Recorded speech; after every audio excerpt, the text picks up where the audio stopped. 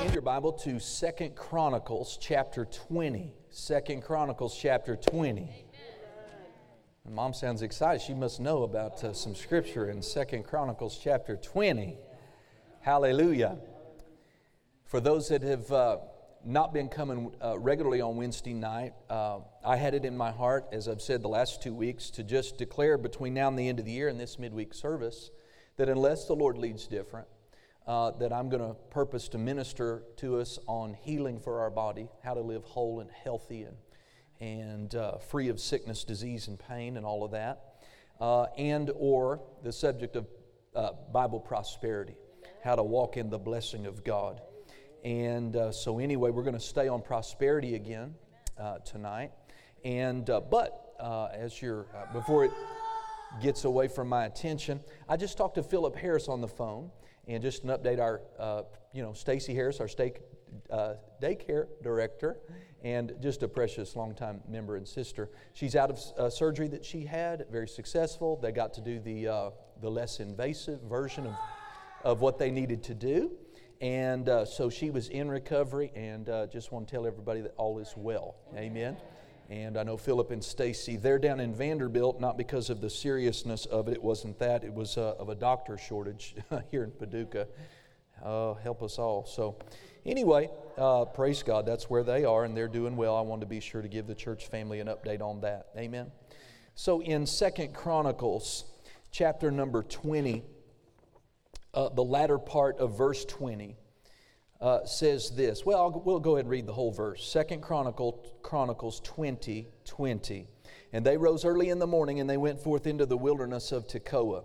And as they went forth, Jehoshaphat stood and said, Hear me, O Judah, and you inhabitants of Jerusalem.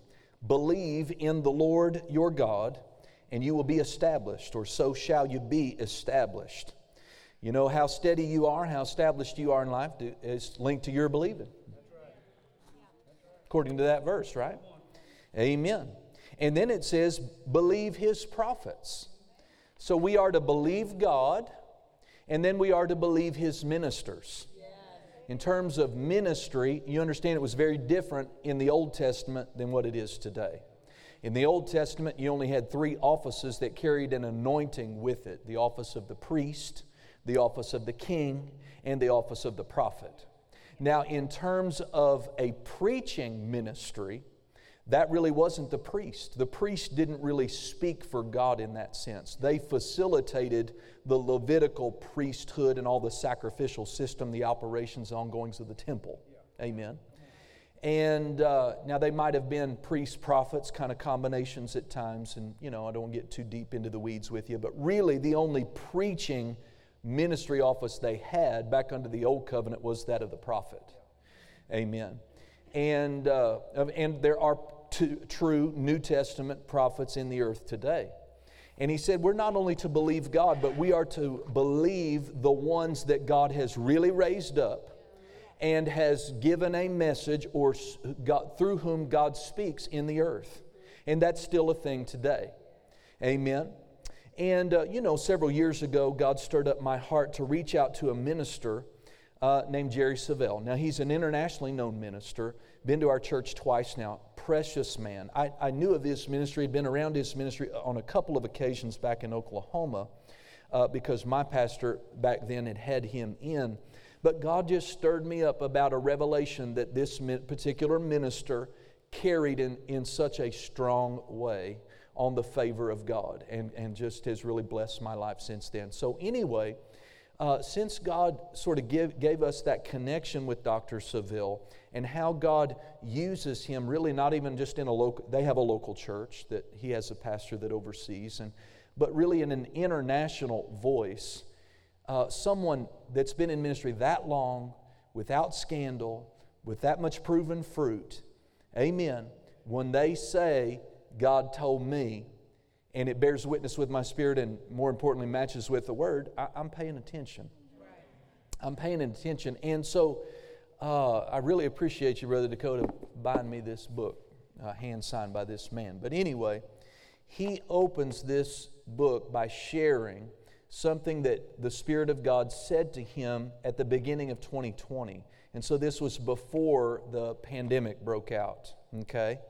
And if our ushers, I have taken the liberty to copy 2 pages out of this book that I'm reading to you, that my ushers will begin to, y'all stay with me, but they'll make sure you get a copy of this so that you could take it home, because I couldn't find any published things online where I could just point you to. And so it's a paragraph or 2, and so if you don't mind just staying with me as I read this. So he said, and actually I said early in 2020, this says late, so I was mistaken. Late in 2020, the Lord began to speak to me, and I'm quoting from Him, about a new era. Everyone say a new era. That had begun for God's people. An era is a period of time that's marked by distinctive characteristics and events. It is a fixed point in time in which a series of years is reckoned. Here is a compilation, Dr. Seville says, of the words the Lord spoke to me over a period of several weeks in this time. So, reading this to you. He says the Spirit of God told him a new, and you just check it, you judge it, right? Because I'm not reading Scripture yet, but he said, believe His prophets, ministers that speak for Him, and you will what? You'll prosper. In other words, you'll gain, you'll benefit if you believe what true prophets are saying. Amen. A new era has begun. It's the italicized portion on page 8. A new era has begun, and more signs and wonders will be seen in 2021. Those who heed my voice and obey my words will experience my goodness and power as never seen or heard. They will see the fruit of their faithfulness come bursting forth. Now that excites me, because I hope the Lord has been able to count me faithful. Amen. And they will prosper and flourish like never before. Never have they witnessed such goodness that they shall soon see. I'm pouring it out in abundance so that they will have greater victories. Things they've stood in faith for that seemed would never come. Now we're already here. We're at the end of 2021 here. We're already hearing testimonies that fit this, that God said would happen. Things that they've stood in faith for that seemed would never come, they'll manifest quickly, and every battle will be won. Now notice this. Abundance and overflow, that is what they'll see. I'll bring it to pass because of their love and obedience to me. No longer will their enemy have the upper hand, for my Spirit is moving and an outpouring of my power is coming upon the land. This new era will be marked, okay? An era is a time marked by certain distinctive events, right? This new era will be marked by many triumphant victories. It is what I've planned, so just rest in me. Miracle after miracle, that's what I'll do. So just decree it, receive it, and know that it's true. Refuse to be swayed by what's said in the news. Come on now. Amen. We've seen a lot on the news the last several years, haven't we? And not a lot of it good. And you know, even recently, economically, you know what the nation's talking about, what the nation's going through. And so picking this back up again, refuse to be swayed by what's said in the news. With me on your side, how can you lose? See, that's the important thing. Are you living with God on your side? Amen. So stay with my word. It's faithful and true. I'll bring it to pass, and great things I will do. Abundant overflow is the order of the day. Come on. Now, he said this twice now. If this bears witness with your spirit, amen. What is God's plan for you today? Abundant overflow. Those are two wonderful words. Abundant overflow is the order of the day, so rest assured it's on the way. Your adversary can't stop what I've already decreed, so stay in faith and get ready to receive. Amen. Allow no one to discourage you by what they say. Keep looking to me, I'll have my way. Tell my people and I'm telling you, they'll need to remain strong and stay close to me so that they'll not be deceived by their enemy. His attacks will intensify, and he'll try to prevail. But my power is greater, and it shall not fail. Amen. I don't know how high gas prices are going to go, but listen, you need to pay attention to what God is saying. Amen. I don't care what their price is for turkey. You have a supply for turkey if you want one. Amen. I mean, we can get so caught up with inflation and what's on the news, and these are very real things. I understand that. But what's the order of the day? Not you having less and less, not you struggling and struggling, just eking it by an existence. That's not what God's saying. Amen. But my power is greater, it shall not fear. Fear not, nor be fretful over what shall come. So he said something's going to come. For the battle is mine, and I've already won. I think my wife was on it with praise and worship tonight. Yeah. Contrary to what you'll see and what you shall hear. So evidently, we're going to have opportunity to see things that don't look like abundant overflow. To hear things that don't look like you could walk in abundant overflow. You say you're going to have to keep your eye on, you stay with the Word. Live close to God. And if you need to, turn your back on the news. Amen. That stuff will hurt your faith if you let it. Amen. Contrary to what you'll see and what you shall hear, an era of abundant overflow has already begun. That is my plan, and it shall be so. Hallelujah. Now, and he talks, and you have the remainder, but if you'll turn that over on the back side to page number 11. He began to, it says in verse 10, not verse, but on page 10 of his book, that he began to ponder the word, that what God spoke to him about abundant overflow. And then, you know, the admonition of you're going to have to be focused about what you see and what you hear and handling all that right. And he was thinking about some of the things Jesus said about signs of the ends of the age, right? The earthquakes, the famines, the pestilences, all these different things. And he said, while I meditated on that, on page 11 at the top, that's when the Lord spoke to me again. Now, this is very important. That's when the Lord spoke again, he said to me, about the things that must come to pass prior, that means before, the fulfillment of the words he'd just spoken. So before all that good stuff about abundant overflow, miracles, all of that, he said the Spirit of God spoke to him again and said there must be something come to pass before that. Amen? Let's look and find out what he said it would be. A great shaking. Now that leapt out to me because that's exactly what the Lord told me personally in prayer and fellowship with him about 2020. He said a global shaking has begun. And then in 2021, going into the year, he told me again, the shaking in 2021, the shaking will continue. But for God's people, for the church, it'll be a good year. And it's shaping up to be for us. So I really took note when I saw that. A great shaking, a great shifting, a great displacing will take place in your nation. Notice that. And then immediately following this, there will come a great awakening and a great outpouring. Amen. Look at those definitions. He looked up, if you knew anything about his ministry, he loves looking words up in the dictionary. I do too. And so he said a shaking is the act of causing something to be removed or replaced. Now, I've seen shaking hit the individual arena. I've seen shaking hit people in their ministry life. I've seen the shaking hit them in the political arena, in business.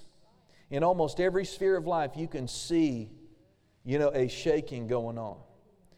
Our institutions are being shaken. Our systems, whether you want to talk about education, whether you want to talk about our hospitals and our medical system, whether you want to talk about our military, our political leadership, our judges, our courts, everything being shaken. Amen. So he said there'll be a shaking and then a shifting. Now the word shifting means an act of changing position or direction. Amen? And some of that, God's going to change the direction of this nation, I believe, whether people want it to change or not. Amen. And so there's going to be some, I say this violent, I don't mean violent in the sense of what you may think, but it's not going to be gentle. Amen. Displacing, the act of laying aside someone and making room for another. And I think what we saw politically in Virginia is kind of evidence of some shaking going on. Amen. Then the awakening and an outpouring. We know what those things are. Amen. Now, go in your Bible now to another Old Testament book, the book of Haggai. Can you find Haggai? It's on page 931. If you have a Bible like mine. It's in the section of the minor prophets, so it's going to be on the right side of books like Isaiah, Jeremiah, Ezekiel. So it's on the other side of Zephaniah, tucked in there between Zephaniah and Zechariah. Amen. So at the end of your Old Testament. And if you can't find it, just look up on the screen. So God is speaking to His people who are coming back into the land after 70 years of Babylonian captivity. God had given them a 70-year punishment and time out because of their lawlessness and their rebellion. And they're back in the land, and the commandment was rebuild. Rebuild the temple. Rebuild my city of Jerusalem. And they had gotten discouraged. You have to read those 2 chapters in full to catch my drift about this. But then he begins to talk. He admonishes them in chapter 2, verse 4, be strong, work, be strong. My spirit remains among you, verse 5, don't fear, verse 5. But pick it up with me in verse 6. For thus saith the Lord, chapter 2, verse 6, yet once it is a little while, and I will shake, notice that, I will shake the heavens and the earth and the sea and the dry land. And I will shake all nations. Now, this ought to be something that we should be able to recognize, because really, though there is always something in upheaval and disturbances going on some portion of the planet all the time, He said, I'll shake all nations. And there hasn't just been that many global events that shake the globe, every nation, all peoples, all at one time. COVID has. What's going on right now is one of those events. So now I'm not saying that what we're experiencing right now is but it is certainly and it certainly can fit. Amen. I don't have time to take you down that trail, but this was not just a right now prophecy for them. Amen. This is really universally agreed to be a prophetic, end-time, messianic, end-of-the-age application of this prophecy is what best fits. Amen. And so yet he says, once in a little while, and I will shake the heavens and the earth and the sea and the dry land, and I will shake all nations. And so notice in this prophecy it says, now wait a minute, before abundant overflow really shows up. Amen. This shaking must happen first. So don't be moved. We're in the midst of the shaking. Amen. And eventually that shaking's going to pass. Right? And he says, so I'll shake all nations, and the desire or the delight of all nations shall come. And I will fill this house. This is ought to be thought of as the New Testament church. I will fill this house. Who's the house? We are. With glory, saith the Lord of hosts. And then notice in the midst of this, notice the divine order of the progression. We get a global shaking that affects all nations. Then I'm going to fill my church with my glory and my power. And then in verse 8, what is he going to talking about? He goes talking about silver. He goes talking about gold. Now, if you we're not going to tonight, but if you go read Joel's prophecy in chapter 2 he goes the same thing. Before the last great outpouring, as God fills His church with one mighty outpouring of the Spirit that's going to bring about the last harvest, before the rapture takes place, He says, I'm going to fill my presses. You'll not lack anything in the land. There'll come a wave of supernatural prosperity along with the outpouring of the Holy Ghost before the Lord comes. Amen? In other words, what's God saying? Before I bring you home, you're going to get paid. Amen? The church is going to get paid. Now, we have biblical precedents for that. Amen? God had brought His people into Egypt. You remember that? And God blessed them there for a long time, but then a Pharaoh was raised up that didn't respect or know Joseph, and he began to enslave and persecute God's people in the land. Amen? And so for a long time that happened. After 430 years, God brought them out. God brought them out of Egypt. Egypt is a type of the world. Amen? And He brought them out with a mighty hand. He brought them out not with just political diplomacy. No, He brought them out with miracles, with a display of might and a display of power, with a mighty hand and an outstretched arm. And they did not leave that land, they didn't leave the world empty-handed. They spoiled the Egyptians. Amen? There is an end-time wave of increase and prosperity. I heard Dr. Jacob say by the Spirit, there is something wonderful going on in the finances of the body of Christ. Amen. And listen, as your pastor, I want you to get in on it. I want you to know, to be exposed. You know, you have to choose whether you're going to believe God's ministers and prosper or not. I can't do that for you. Amen. But I want you to know what I believe God is saying. I believe that, this shaking may be going on the earth, but don't get your eyes too focused on the shaking. What you ought to do is judge yourself, lest you be shaken. Amen. Go over to 1 Peter chapter 4 with me real quick. Oh, hallelujah. Y'all give me a few more minutes. 1 Peter chapter 4. Praise God. 1 Peter chapter 4. And we're going to find verse number 17. And so it says, for the time is come that judgment must begin at the house of God. So don't think that the shaking is just going to affect the world. There's come a shaking to the body of Christ too. I mean, God's winked at things in the church. It's been wild, wild west in the body of Christ for 20 years. But God's had His fill, church, I'm telling you. And if your life is not in divine order, amen. And I just fear for you if you've been sowing wrong seed, not faithful, don't have a pastor, not walking in the light of the Word, loosey-goosey, you just want just enough Jesus to miss hell. That kind of you're going to get judged. This shaking will come to your house. Amen. Anyway, praise God. And so this word time, if you look it up, it means a set time or an occasion. It doesn't mean a single time once and that's it. It means there's an occasion of time that will set in at times in the church, in the body of Christ, that God ordains to clean house. Amen. And we've been in one of those, I believe, for a while. Amen.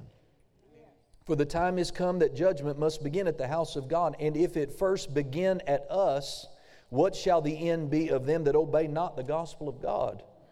Amen. And if the righteous scarcely, the Cody translation would say barely, if the righteous barely are saved, what shall the ungodly and the sinner, where shall the ungodly and the sinner appear? In other words, this speaks to a severity.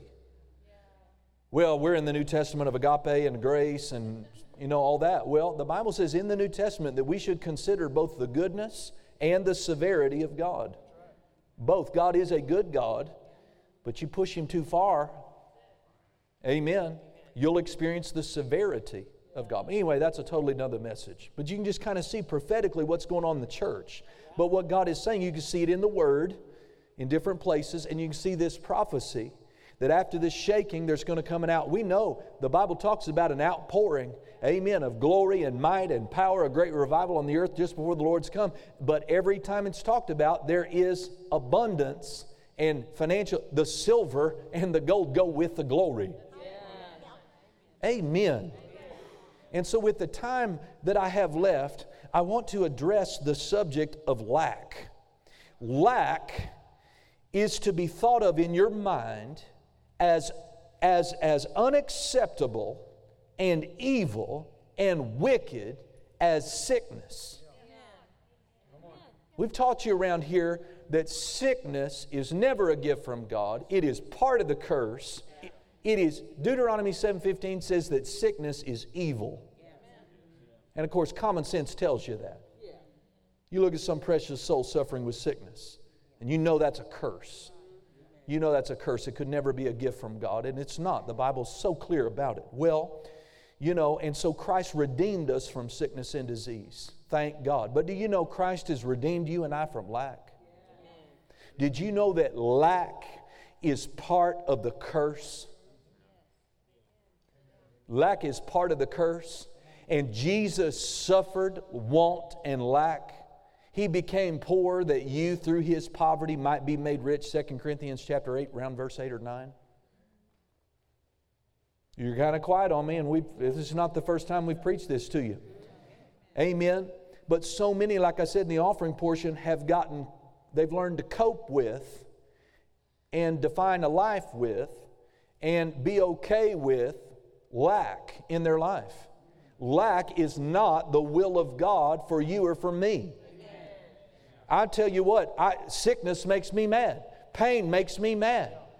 Brokenness in people's body, my body, when it comes against my family, makes me mad. I don't like it. And I've learned to push back against it with the Word, with my covenant, with the power of God, with faith in God's Word in my heart. And throw that sickness down, put it down, send it back to hell where it deserves to be. Amen.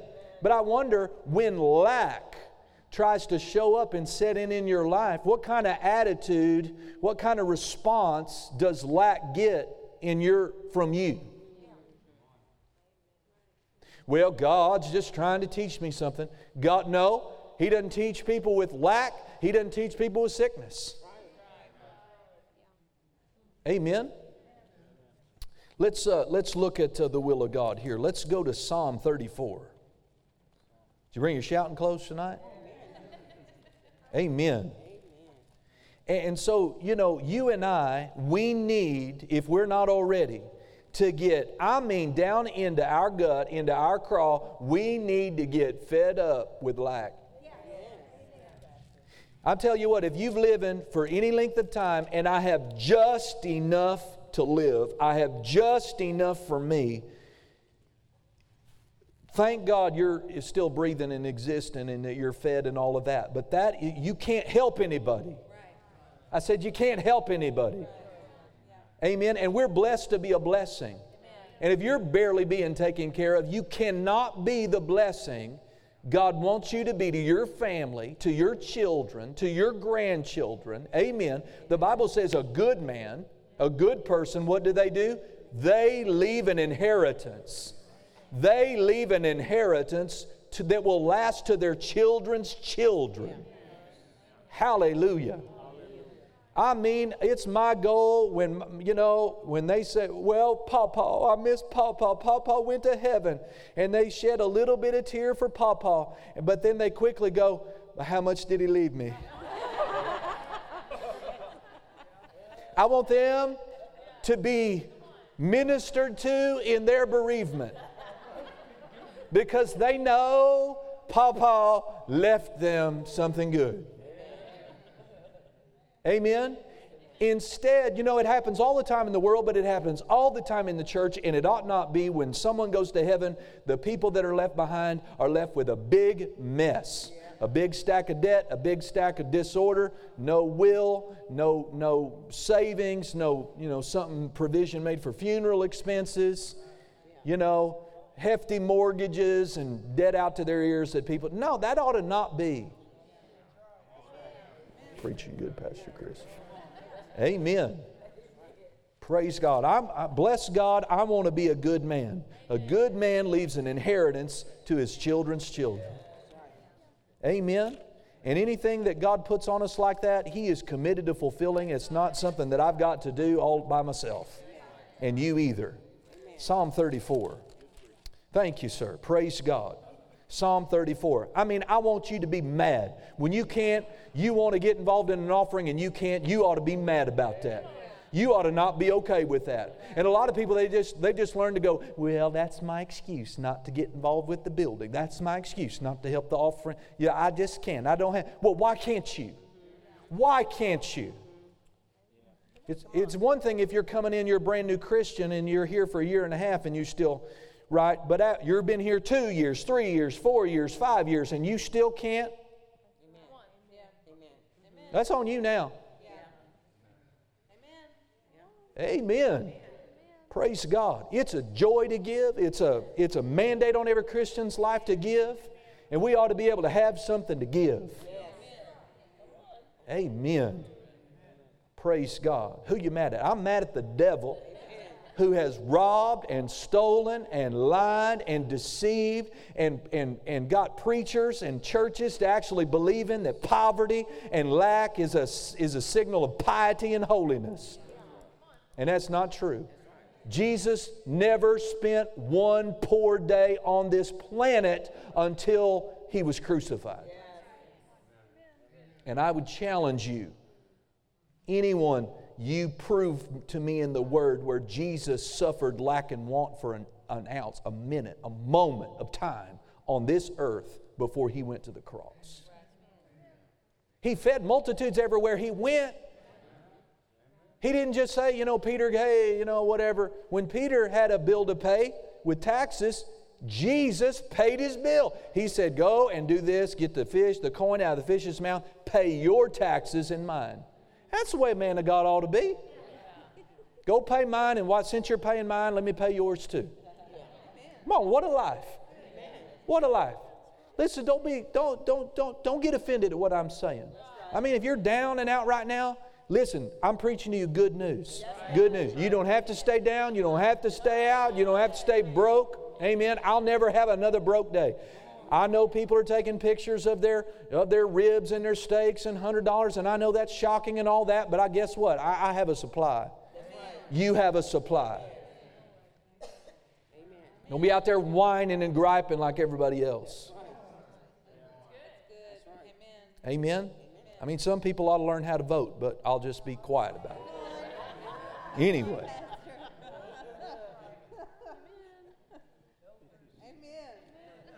We had gas for $1.75. People acted all upset about it. Okay, I'm sorry. Anyway, look, Psalm 34. Psalm 34 verse 6. This poor man cried, and the Lord heard him and saved him out of all his troubles. What kind of troubles does a poor man have? Financial troubles, debt troubles. Amen. No money troubles. The angel of the Lord encamps, surrounds them that fear, have an honor and respect for God, and delivers them. Oh, taste and see that the Lord, He's chintzy and tight. No. Oh, taste and see that the Lord is good. Blessed is the man that trusts in Him. Oh, fear the Lord, you His saints, for there is just a little, sometimes a lot. You just never know with God. There is no want. That word want means lack. There is no lack. Amen. To them that fear God.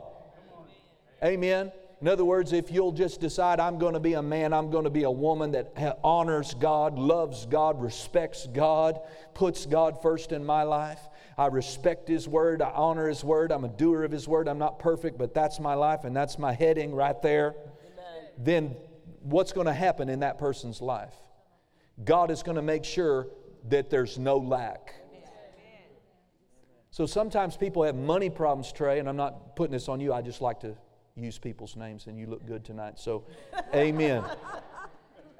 But sometimes people think they have money problems. They really have, I don't honor God like I should problems. And a coupon is not going to fix a lack of honor for God. But to the one, and He doesn't just do it for a day. She just doesn't do it for a day. But bless God, from this day forward, I'm going to qualify for that verse. I'm going to honor God. I'm going to respect God. I'm going to have a sense of awe about me for God, a love for God. I'm going to put God first. I'm going to obey His word best I can. And that's my life. Then pretty quick, you're going to find lack getting run out of your life. Because God, as we said last week, He's a good, good Father. And God takes care of His own. I said, God takes care of His own. When I came into the family, God took parental responsibility and ownership for my life. Amen. When Faith showed up in the world, Amber and I had responsibility to provide for her, to care for her. And then Rex, and then Ryan. We have parental responsibility, and it is a joy for us. They don't have to twist our arm. They don't have to give us money. They don't have to do anything to get us to take care of them. That is our responsibility. Amen. And God's a good Father. So I like that. There is no want, there is no lack to them that fear Him. Look at this, verse 10. The young lions, they do lack, and they suffer hunger, but they that seek the Lord shall not want. That word means lack. They shall not lack any good thing. Another translation says, God will not withhold from them anything that's beneficial. Amen. Now in this day in which we live in, that we're living in, it's different technologically in this day, but amen. But what would be beneficial to you in your life? What would be a good thing in your life? Well, amen. You need, a house to live in. Amen. Praise God. You need a good, reliable car to drive that plays MP3 so you can listen to your pastor as you drive down the road. Amen. Glory to God. Amen. You need to dress properly. I mean, you're called a king. You're called a priest. You're called an ambassador. And if God puts feathers on a bird, He's going to put clothes on you. Amen. We all ought to set a goal to dress as good as Jerry Gray Sr. over there. Amen. Praise God. Maybe He'll take us shopping, show us how to do it. Amen. But is this a blank check, or is there a qualifier here? There's a qualifier. There's a catch, isn't it? It doesn't say anyone who's saved, who's got their name written in the Lamb's Book of Life, they're never going to have any lack. I mean, if it said that, we'd all have it made who are born again. But in the verse prior, it says we have to fear God. We have to honor. That word means honor. Honor, honor, honor God. This one says what? It says you have to seek God. That sounds a lot like Matthew 6:33, doesn't it? Seek ye first the kingdom of God, and all these things the Gentiles are out, having heart attacks over trying to get more money. All these things will be added to us besides. Now, if you don't want to live in lack, then you should check your honor. Amen. And are you doing, what that word seek means? Are you seeking the Lord? But really, I brought you here to get you to see one thing, and that is lack the will of God? Is lack the will of God? No, lack's not the will of God. Go back a few pages to Psalm 23. You ever heard of that one? The 23rd Psalm? 23rd Psalm. Amen. Praise the Lord. And let's read this modernized rendering of this verse. Verse 1. The Lord is my shepherd. I can't pay for groceries. The Lord is my shepherd. I don't know what to do about gas prices. What does this say? The Lord is my shepherd. I shall not lack. That word want means lack. Not lacking is linked to the shepherd being our shepherd.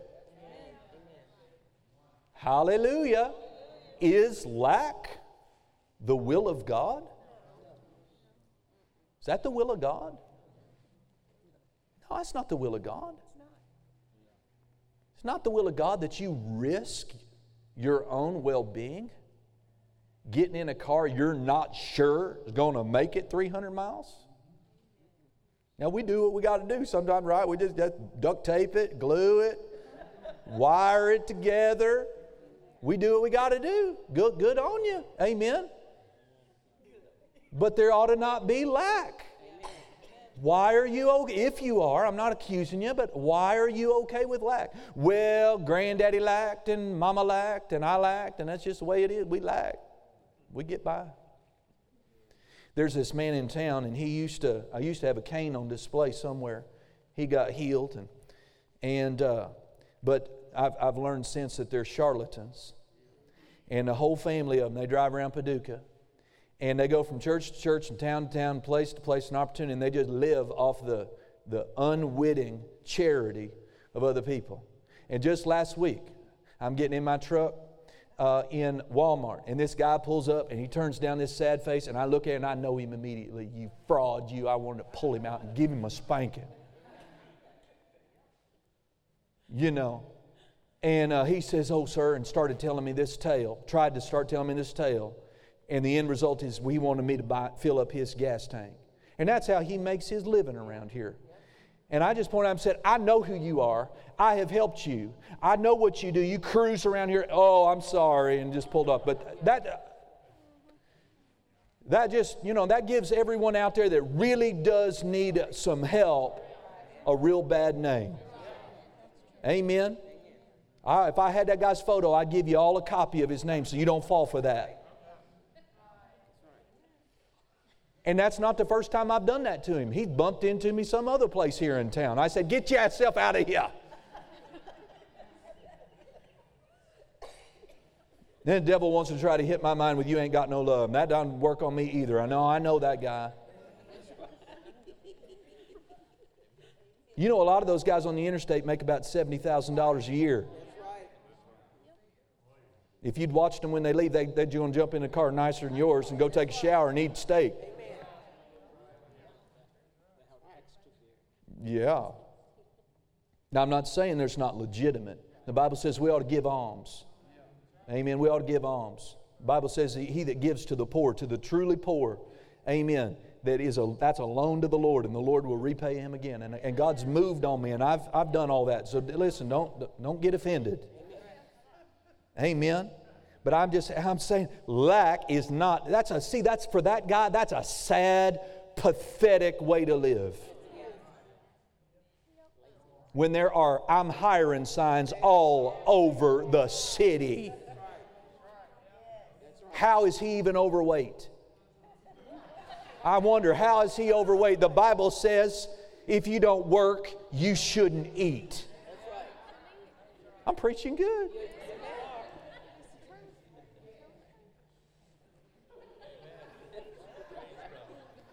I mean, I'm telling you, this government largesse, there's going to come an end to the spigot one day, and then people got a rude awakening. They don't know how to work. They don't have work ethic. They think everybody owes them everything, and they're going to be in a bad way. I don't have any sympathy for anybody that's able-bodied, that's not out doing something. Praise the Lord. The Lord is my shepherd. Listen, when I get done here, I'm going to pull a Wigglesworth. I'm going to leave everything I said in the pulpit. And if you're offended about it, that's your fault. Amen. I'll go back and listen to the tape, but I tell you what, I don't think I've said anything. Even the vote comment, I'm not taking back. Amen. Praise the Lord. Go over here to Deuteronomy. We're almost done. I want to get you mad about lack. It's just not right. Come on. You know, Jesus suffered. If words mean anything, the Bible says he became poor. At Calvary, he became impoverished. That you and I, through his poverty, might be made rich. You know, in the mind of God, you're already rich. You want to know why that could be? Because you're his kid. We have an inheritance. Amen. And He already died to make the inheritance available. And then God pulled a cheat on the devil, thank God, and raised Jesus from the dead. God knows how to have His cake and eat it too. Amen. You know, praise God. Deuteronomy chapter 8, find that. You know the word lack means to come short? You know what it means. It means to come short. It means to have an unmet need. It means to fall short. It means to be deficient in. It means to suffer from the absence of something needed. Amen. It means the state or the condition of being in want. And one thing Dr. Savelle said, he said, I believe the greatest enemy Satan uses to hold the body of Christ back is debt and lack. Think of what the body of Christ could do if we could run off debt and lack. Think of the airtimes we could buy. Think of the businesses of ill repute we could buy and shut them down. Amen. Think about the power and the might we could yield, the satellites we could put up, the gospel we could spread, the books we can print, the people we could clothe, the people we could help. Hallelujah. What's holding us back? Satan has got the church poor. And really he's laughing all the way to the bank because he's got half the body of Christ believing it's God's will that we be poor. Yeah. Well, praise God. Look at verse 2. We're almost done here. Y'all all right? You going to make it? Yes. Amen. Deuteronomy 8:2. And you shall remember all the way which the Lord thy God led you these 40 years. That's a long time. 40 years in the wilderness to humble you and to, He led them to the desert to humble them, keep them poor. No, they weren't poor out there. To humble you and to prove you, to know what was in your heart, whether you would keep His commandments or no. And He humbled you and allowed you to hunger. Oh, there it is. No, hold on. And fed you with manna, which you knew not, neither did your fathers know, that He might make you to know that man does not live by bread alone, but by every word that proceeded out of the mouth of the Lord doth man live. Now, if you understood this, you understand that they didn't go hungry out there. But what he's talking about is He did this on purpose. He provided them just enough. All the way down to their meals. If they tried to hoard up some extra manna, you know what happened. It rotten and stank with worms, right? He is training them when it doesn't look like you have a supply. Trust me, I'm your supply. He did that to test them. And God will lead you through wilderness seasons. You'll have everything you need. You just won't have a lot piled up extra. But you'll have everything you need. In my walk with God, I could say that. There's been years I've had everything I've needed. Amen. Never missed a meal. Never had an unpaid bill. But that didn't mean I had a nickel left at the end. And I just kept tithing, kept giving, kept preaching prosperity, kept believing God, kept loving God, kept being as faithful as I knew how to be. Amen. And those, God's brought us up. Look at verse 4. It says, your raiment, that means your clothes, waxed not old upon you. So yeah, they didn't have a wardrobe full of garments. But whatever they had did not wear out. For 40 years they wore that same old outfit. But they weren't naked. I said they weren't naked. And the clothes they had, the moth didn't get it, the weather didn't get it, the sand didn't get it, and everything else. Are you with me? Glory to God. And so it says your feet didn't even swell walking around. You also, verse 5, shall consider in your heart that as a man chastens his son, disciplines, trains his sons, what that means, so the Lord thy God chastens you, disciplines and trains you. Therefore you shall keep the commandments of the Lord your God, to walk in His ways and to fear Him. There's that word again. For the Lord thy God is bringing you what? Into a good land, a land of brooks of water, of fountains, and of depths that spring out of valleys and hills, A land of wheat and barley and vines and fig Newtons and pomegranates and extra virgin olive oil and honey. A land where you shall eat bread without scarceness or scarcity or shortage or lack. You shall not lack anything in it. A land whose stones are iron and out of whose hills you may dig brass.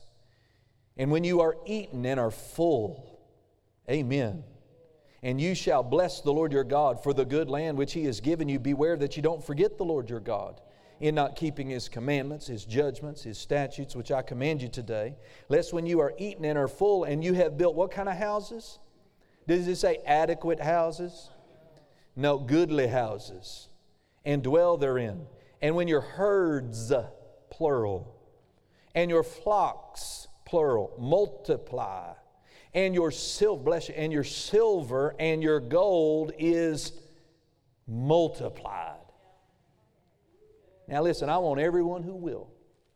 You need to get you at least 2 pieces of silver and 2 chunks of gold. Why? Because what is multiply times 0? 0. So you want to qualify for this verse? He wants to multiply your silver. Do you have any? I strongly suggest you get at least. And I thought, well, one. Well, what do you multiply by 1 is the 1. No, you got to get like 2. Because then you get in the blessing of the double. I know y'all are going to laugh that off. But what is something times 0? 0. So get you some silver. Get you some gold. I mean, even if you got a 1/10 of an ounce and God starts multiplying your gold and your silver, that's what He said He would do. Amen. Then your heart, He said, He's warning them, don't let your heart get lifted up with pride. And don't forget the Lord, which brought you forth out of the land of Egypt, out of the world system. Amen. And from the house of bondage. He goes on talking about the different things He brought them out of. Verse 16, don't forget that I fed you in the wilderness with manna, that your fathers did not know, that He might humble you and that He might prove you, to do you good in your latter end. Will God take you through a season of testing? Will He prove you? Will He let things get a little tight to see if you're a quitter tither, tithing quitter, building offering giver quitter? Because it got tight and the first thing that goes is God's stuff. Oh, but your subscription to Amazon, that stays. Disney Plus, that stays. Oh, Jesus. My monthly massage, that stays. But we'll just cut the building out. We'll cut the Indian orphans out and all that God stuff, because we're too tight right now. Well, see, you're never going to get into the good land because you failed the test. Amen? Some people, they get a little money and they just go off into sin. They just get a little money, they go off into sin. See, you don't know how to handle money. You let money turn you weird. You got to learn to let money just be a tool. Money's a tool. It's not worthy of being worshiped. It's just a tool. I need it. God knows I need it. God knows you need it. We just use it. Amen. But anyway, you could see there that lack is not the will of God. He made a covenant with them. Amen. And we're living in a better covenant, a new covenant built on better promises. And He said, sure, yeah, I brought you out and I let you have just enough for a short season so I could test you and prove you, kind of find out what kind of metal, how loyal you'd be to me. But this is where I've longed to take you. This is your destiny right here. A land of abundance, a land of overflow. And one of God's ministers said something I agree with by the Holy Ghost, that abundant overflow is the order of the day. And don't be moved by what you hear on the news, but live close to God. Amen. Keep putting God first and begin to declare and begin to expect and begin to decree, amen, that triumphant victories. Amen. Great blessings, God working miracles in your life financially and materially. For you, and so that you can be a greater blessing in these last days. There is a great work to do for God. Time is short and it's going to cost a lot of money. Amen. God wants to use you. Amen.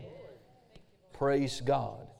I mean, glory to God. What was I going to say? Anyway.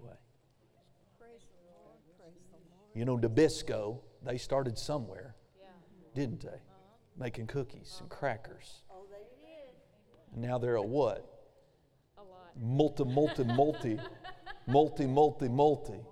company. Don't despise small beginnings. Amen.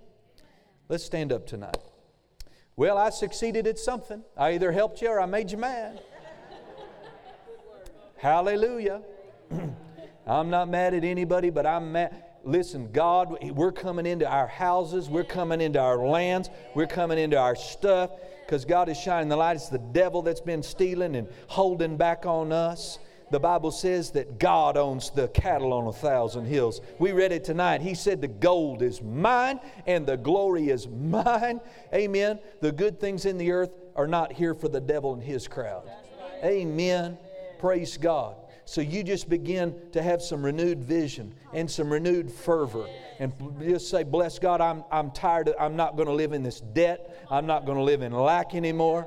Praise God. I'm going to lay hold of what God is wanting to bring into my life. I'm going to get in His Word. I'm going to make changes. I'm going to get right with His plan. I'm going to stay with it instead of being up and down. I'm going to be faithful, and I'm not going to be denied. I'm going to glorify my Father. I'm going to come in and receive all the good things He's got for me. Amen. Amen. We're going to help a lot of people. We're going to lift a lot of people. I was shopping today for the party on Friday for my son and I, and we were just looking at shirts and stuff, and this gal comes up to me, no lie. She comes up to me and goes, listen, I wanted to thank you. I wanted to thank you and your wife. You paid my electric bill about this time last year. And I said, I did? She goes, yeah, we didn't get to meet, but one of my other co-workers knows you real good. And it was our church that helped it. And I said, well, I'm so thrilled that you told me that. Amen. And I said, how's it going? You doing better? Oh, I'm doing much better. I said, praise God. That's great. But see, we were able to do it because we had it. What a thrill. What a thrill. The Hobby Lobby guy, you know, he goes around paying churches off. Church mortgage. Well, come on, think about what a thrill that's got to be. I think Keith Moore, and God told him through all this, some of this COVID stuff. And you know how much money he raised? It was in the millions. And he said, this is not a dollar, not a dime of this money will go into our ministry. But we're going to disperse it to pastors and churches that got behind. We're not going to let these churches close. And we're going to rescue them financially. I'd almost like to go to work for him for a month just to get to talk to those pastors, amen, and watch that transaction happen, and then go to those congregations and watch them freak out because God cared about them and rescued their church. I mean, come on, what a thrill. What a thrill. But you got to get beyond your own little world, your own little needs. Not that they're not important, they are. They're huge. But just catch a vision. Catch a vision. Amen. So, Father, tonight, I thank you for the patience and the forbearing of the people tonight to stay.